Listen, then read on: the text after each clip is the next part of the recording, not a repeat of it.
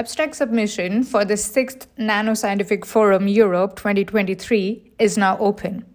Join this European SPM meeting and be part of exciting talks from the nano research field, practical hands-on sessions, and a thrilling social program in Barcelona's Flair, hosted by ICFO, Barcelona, Spain.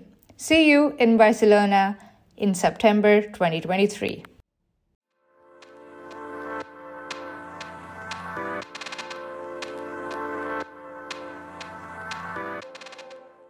But yeah, no, that was just me trying to bring the quantum thermometers in real life. And of course, we are far away. There are a lot of other sophisticated applications at this point for quantum technologies, including the quantum thermometer, of course. But yeah, I hope that at some point it does tell me what the temperature. Actually, it doesn't tell me what the temperature of my broccoli is. It just makes it for me. So it tells the system that, yeah, well, wishful thinking. But I mean, now that we were talking about this and with the temperature and everything and the noise being like the thermal or temperature changes causing the thermal noise, is it easier to use the quantum technology, or rather, let me put it this way, is it easier to apply quantum technologies in space? So like using a quantum thermometer in space rather than on Earth, because, well, the temperatures are lower, the space,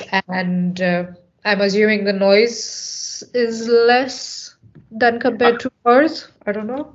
I think that's a really good question. I'm going to give an educated guess here and say, okay, maybe you're reducing the temperature fluctuations, right? That's good.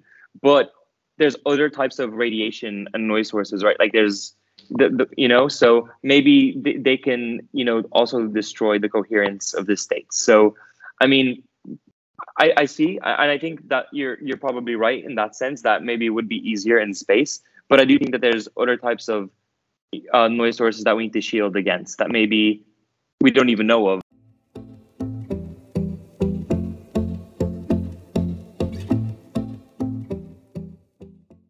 We hope you enjoyed this snippet. Check out the full episode by following the link in the show notes. A lot of work goes into creating every episode of Under the Microscope. We meticulously look for the best materials and nanoscientists from around the world to feature on Under the Microscope.